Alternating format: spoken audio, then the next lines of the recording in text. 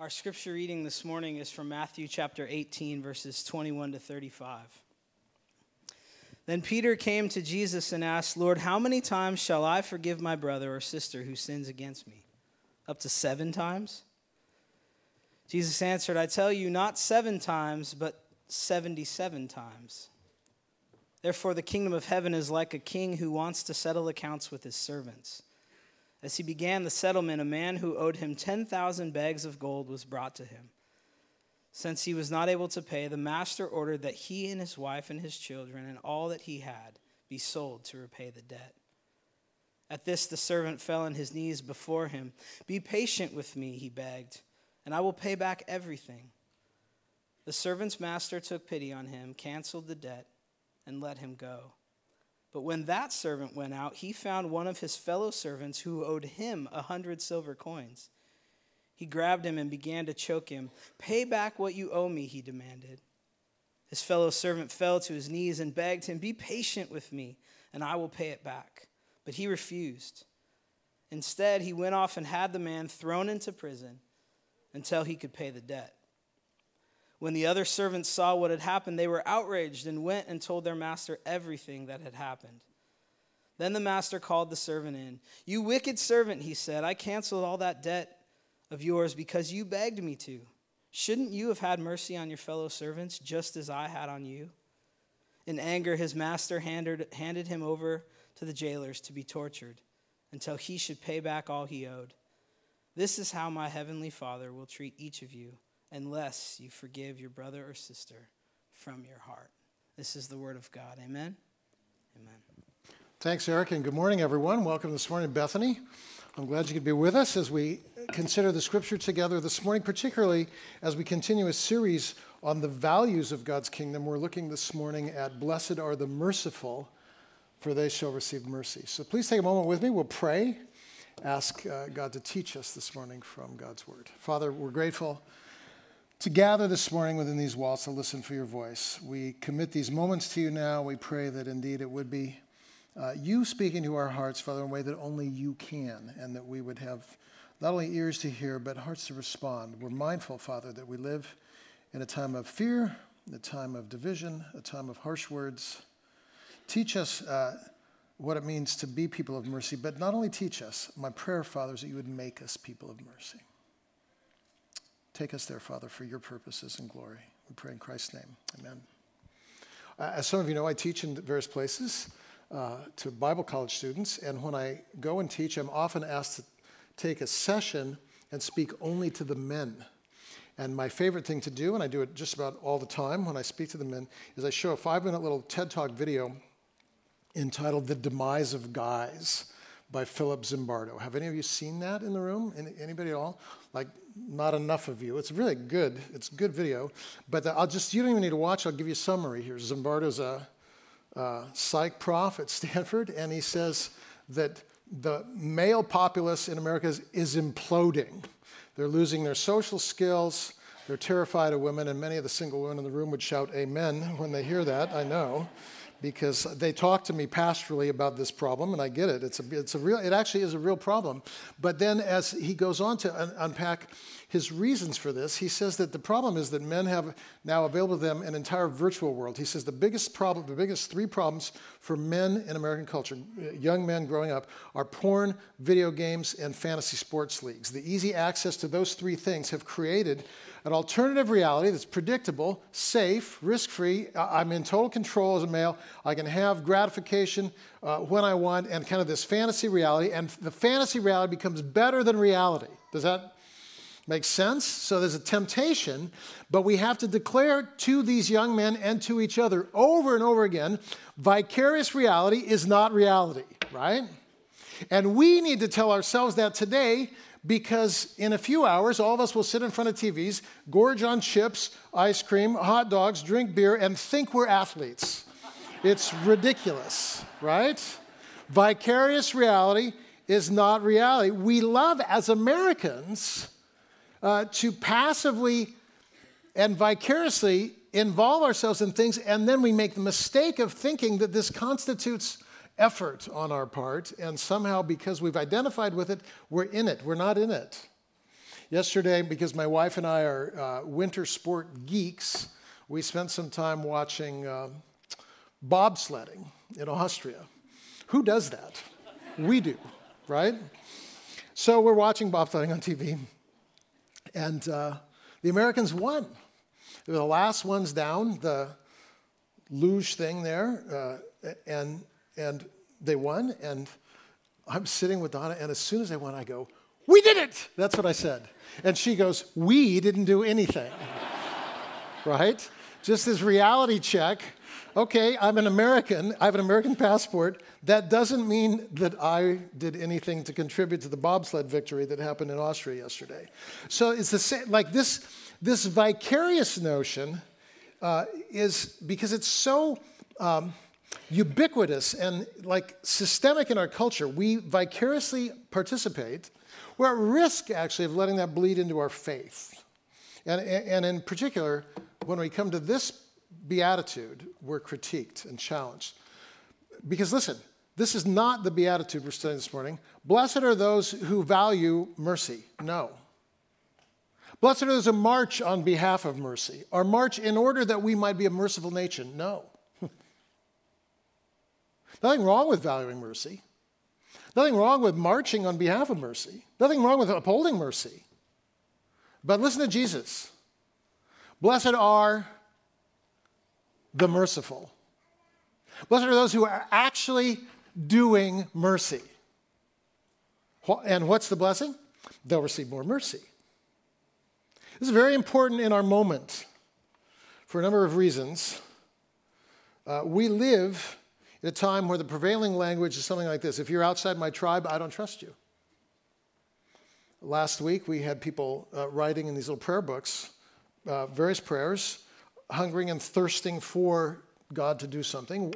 One person said, "I hunger and thirst for restored relationships. I voted one way, and I've lost 4 friends over it." This is a reality in the moment. If you're not in my tribe, if you didn't vote the way I wanted you to, you're out.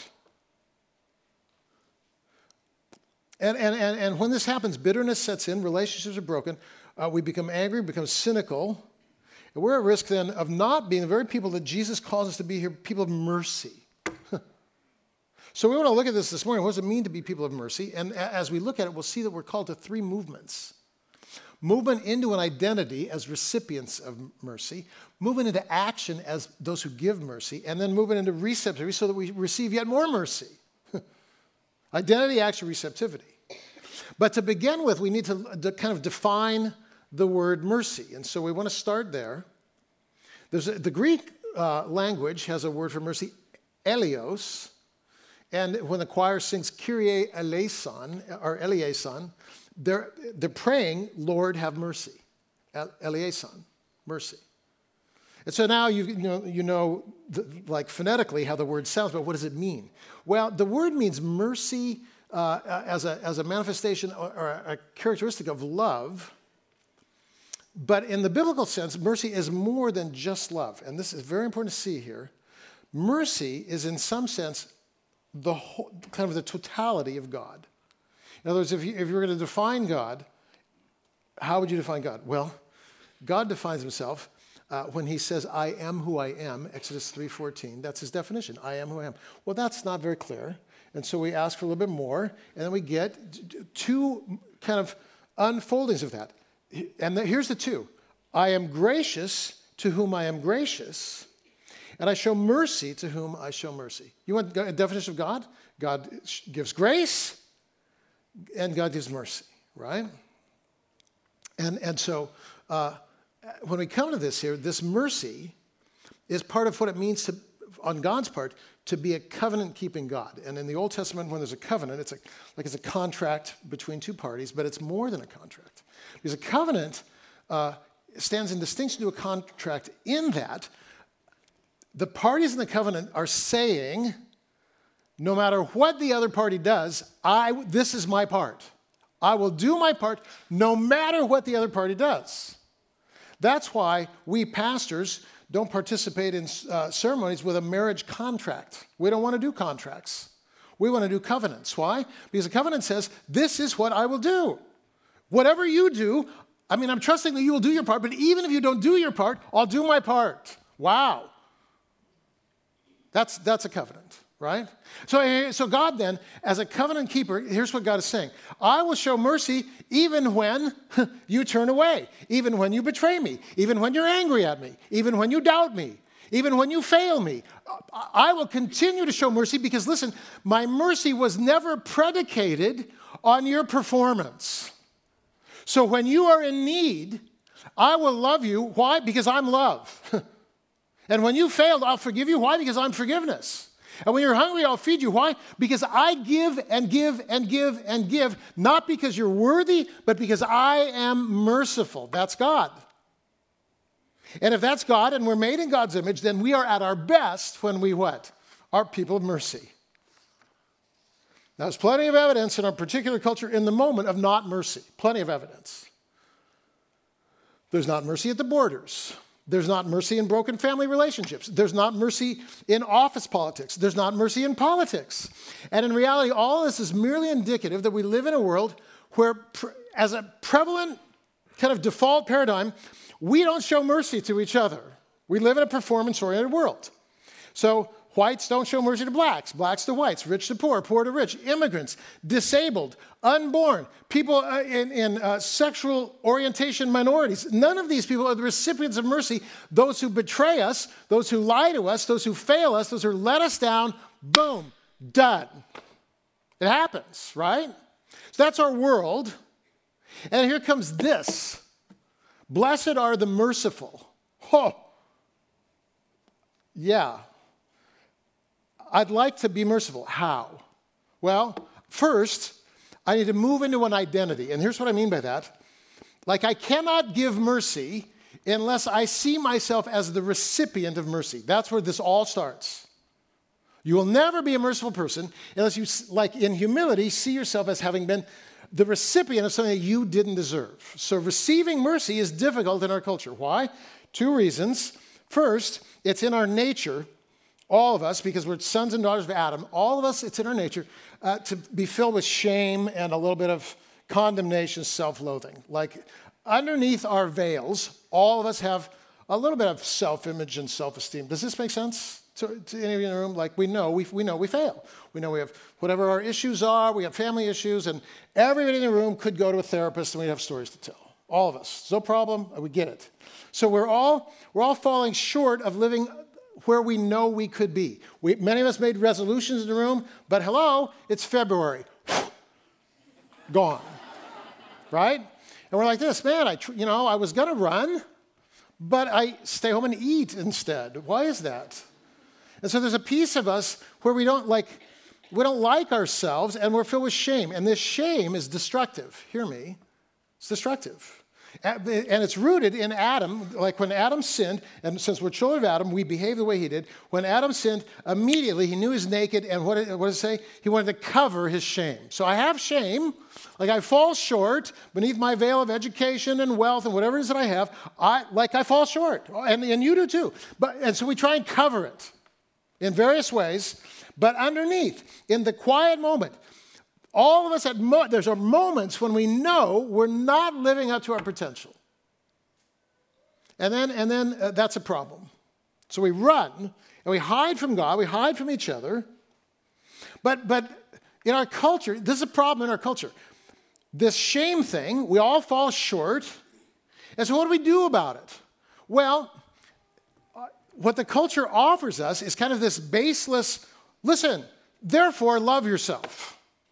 Do you understand? Like, hey, the problem is you fall short because you think you fall short. So why don't you wake up in the morning and, hug yourself and look in the mirror and tell yourself how great you are. And this is like self-esteem therapy. Are you following me so far? And so now we live here where the pendulum has swung from shame, clear over here to kind of this self-esteem culture where I'm okay, you're okay, everybody's okay, all of us are winners, and when you come to Christ, we just slap a bumper sticker on that. All of us are winners in Jesus. No. I'm going to tell you, this is problematic. I grew up in a much different era, And when my kids played the little bit of sports that they played, they made everybody made the team, and everybody got a trophy at the end of the season and all this stuff. That was not me. This is my first Little League tryout when I'm 9. It's a Saturday morning, and I could catch anything. So the first thing, I want to be an outfielder. Catch this, catch that. Backhanded. I was good, but I couldn't hit a ball to save my life. So then it's, batting time. 20 pitches, not even a foul ball. I'll never forget it. I'm still scarred, right? And then you go home, and there's all these coaches, you got a number on. The coaches go, if you made a team, we'll call you. Subtext, not all of you are going to make the team. If your phone doesn't ring by 5, good luck, see you again next year. So, I'm waiting by the phone all day long, no call. At 5 o'clock, I start to cry. My dad comes in. He said, well, here's the problem, son. Can't hit the ball. Self-esteem. We'll fix it. And then 8,000 pitches later, it's spring again. I made the team next year. All good. Fine. But what's my point? My point is, there's nobody covering for me. I didn't make it. And then there's a first place team, and they get a tall trophy. The second place team gets the third place team gets a ribbon, and everybody else lost. That's the way it is, right? You got to go home and deal with the fact you lost. Maybe your coach took you over a root beer float or something, even if you lost. He was a merciful coach, but that was the life that we lived. And so this pendulum has swung now. We live in a culture where we're terribly afraid of having people look in the mirror and see shortcomings. Does this make sense? And it's actually problematic. Did you know that 80% of males think that they are healthier than the average male? Now just think about that for a minute. That's mathematically impossible, right? And did you know that Americans have taken tests, American students, 8th grade, 12th grade, have taken tests in both science and math and history in a global comparison study, and in all 3 categories, when American students were asked to self-rank themselves, like, how did you think you did? We're first, and we're first. But out of 30 countries, we're 12th, we're 23rd, and we're 29th. So, how's that self-esteem working out for you? Not so good. Why? Because it's not rooted in reality. So, man, Richard, what is it then? Shame or self-esteem? I'm glad you asked. There's another way here in the middle I want to share with you, and it's from the scriptures. The ones with good self-esteem in Jesus' day, actually, were the Pharisees. Did you know that? In Luke chapter 18, verses 9 through 12, 2 guys go into the temple to pray, and one of them stands up and he says, Lord, he's a tax collector and a Pharisee. And the Pharisee says, Lord, I thank you that I'm not like this guy. I pray, I tithe, I fast, I'm righteous. Thank you, God, that you didn't make me like him. Now, if you want to know somebody with good self-esteem, that's Mr. Pharisee there, right? Like, well-educated, highly esteemed, upwardly mobile, upstanding in the community. Everything's right. Here's the problem. What he's done to bolster his self-esteem is he's reinterpreted God's law in keeping with who he already is. Does this make sense? I fast, so fasting, therefore, is the most important thing. I tithe, so tithing is the most important thing. I read my Bible, so reading my Bible is the most important thing. I'm heterosexual, so heterosexual is the most important thing. I'm not drunk, so sobriety is the most important thing. And when we reinterpret the law by cherry picking and kind of building a buffet that mirrors who we already are, we become what's called self-righteous. Does this make sense? And in our self-righteousness, we begin to look down on other people and judge them. But what we're doing is we're ignoring other parts of the law. And so the law now reflects who I am, but I've ignored other parts of the law. I've ignored the parts that talk about inviting people into my home who could never repay me back. That's mercy. I've ignored turning the other cheek, going the second mile, laying down my life. I've ignored loving my enemies. I've ignored it. And so, I have good self-esteem because I've reinterpreted the law to reflect who I already am, but that misses the point. And in the Old Testament, Israel thought they had righteousness. because they were chosen. So if you're a Calvinist in the room, listen up, right? Chosen, there's a problem here. Do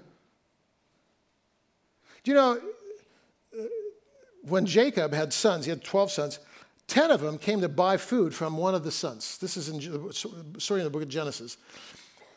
One son has food that he's doling out because he's been sold as a slave by all these brothers. Comes down. They come to buy from. And so these guys are all, this is Israel. They're called to reflect the heart of God. Joseph recognized them. They don't see him. So there's a question. Who are you guys? Well, we come from southern part, to buy food. We come from up north. Joseph, what does Joseph say? You're spies. Then, it's in your Bible. This is what they say. Oh, no. Listen, your servants are not spies. And then I love this. I've underlined in my Bible. We are righteous men. I underlined that. I actually drew a little box around it. And I got a theological comment over here because I like to put comments in my Bible. Here's my comment. Ha, ha, ha. That's what I brought. Righteous men. We're righteous men. Yeah, we're righteous. Well, and then, in parentheses, of course, there was the murder of an entire village and lying about it, and then the rape that occurred in the wake of that, and theft. And, one of us actually impregnated his own daughter-in-law because she was disguised as a prostitute. He slept with her after his wife died. And then we sold our brother as a slave, and we lied about it to our father, indicating to our father that his favorite son wasn't sold but had been killed by robbers. Like, other than that, we're righteous men. Like, where did they get self-esteem from? One place. We're called by God. Listen, if you define righteousness this way, you're chosen, nothing uglier. Nobody more unteachable than the person with sound self-esteem. Why? Because if I'm in love with who I already am, I don't see any need for improvement. Does this make sense? And then I become, profoundly unteachable, and that's called self-righteousness. So that in this same parable, when the Pharisee comes up and says, thank you that I'm, not like this guy, and I do all these things, the other guy, it says he couldn't even look up. And he beat his chest. He said, God have mercy on me, a sinner, right? And then Jesus asks the question, which one of these prayers did God hear and answer? And it's a rhetorical question. Everyone in the room knew, though no one liked the answer. Who's the favored one in this story? The tax collector. Everybody hates the tax collector. But he has favor with God. Why? Because he knows that though he could be here, he's here. That's good news, not bad. Really? Yeah, listen. Read Romans 7 sometime. Here's a man wanting to live here. And what does Paul say? He says, the good that I want to do, what? I don't do. The bad that I don't want to do, I do. I try, I fail. I try again, I fail. I make a New Year's resolution, I break it. I want intimacy, I'm guarded. I want to be honest, I lie. I want purity, I lust. I want generosity, I'm still greedy, holding on to my money. I want peace, I'm fearful. Wretched man that I am. Oh, man. Paul, you got to get to a therapist right away. Because your self-esteem, man, listen, if you can learn here to love yourself. No, wait a minute. The better path, at least the first path, at least the starting point must be this. Wretched man that I am. And then he asks the important question, who will deliver me? What a great question. Because as soon as I say who, do you know what's happened? That's the beginning of the upward trajectory. Why? I've stopped looking inwardly for my own transformation. Why? Because I can't transform myself. Jesus said it over and over again. You can't do anything. So as soon as I say it's hopeless, that's good news. That's the irony of the gospel. Who will deliver me? And then, very next verse, thanks be to God who gives us deliverance as a gift, merciful gift, through Christ, I'll be transformed. You got bad self-esteem? Good. You're the cusp of transformation. Why? Because with empty hands, you can receive mercy. That's what we all need. And I will say to you, I know it. I know I can't live the Christian life.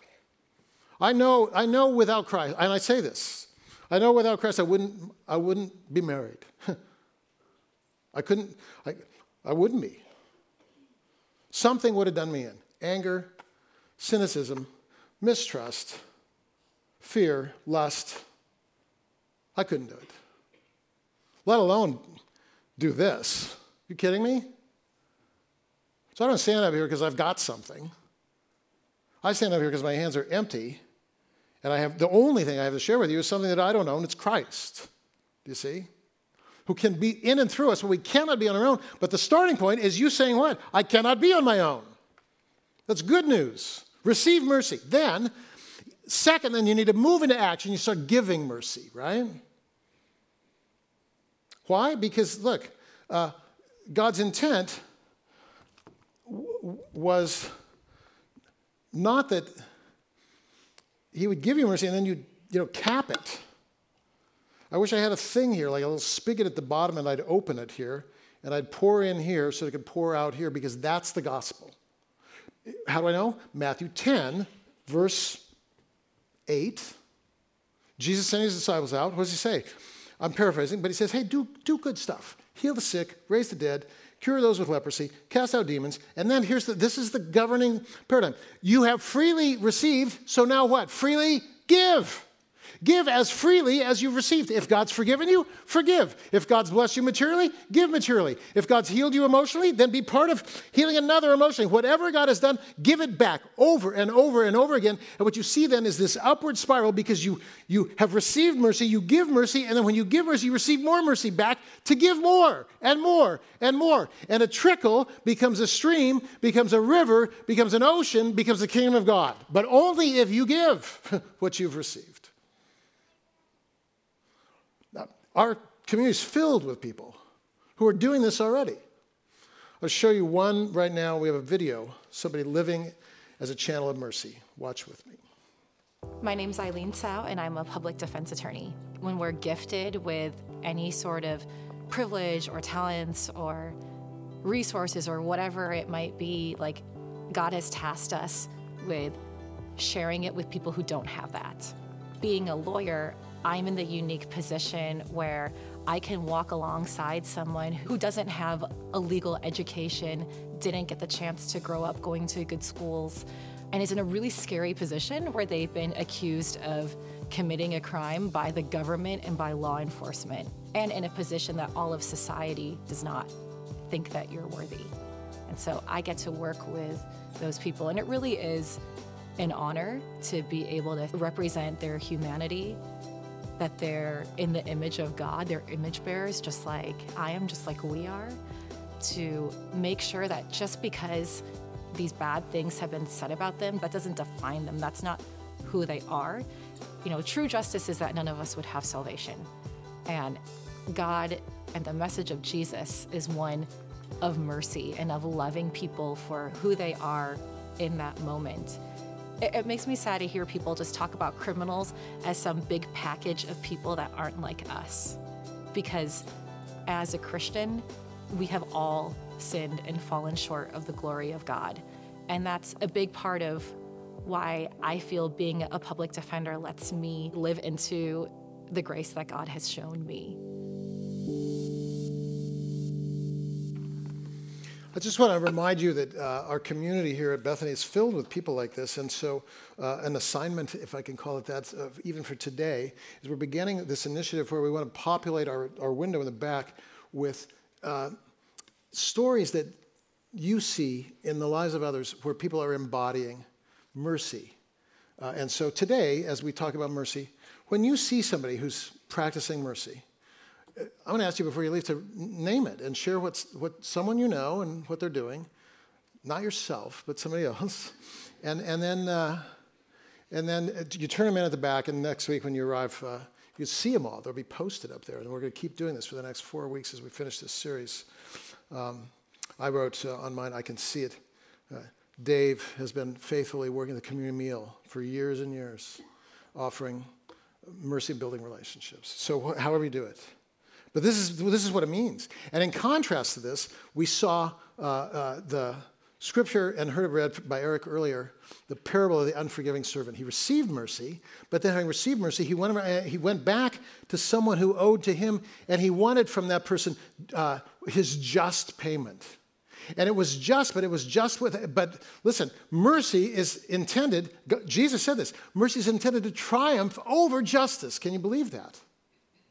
Mercy triumphing over judgment and justice.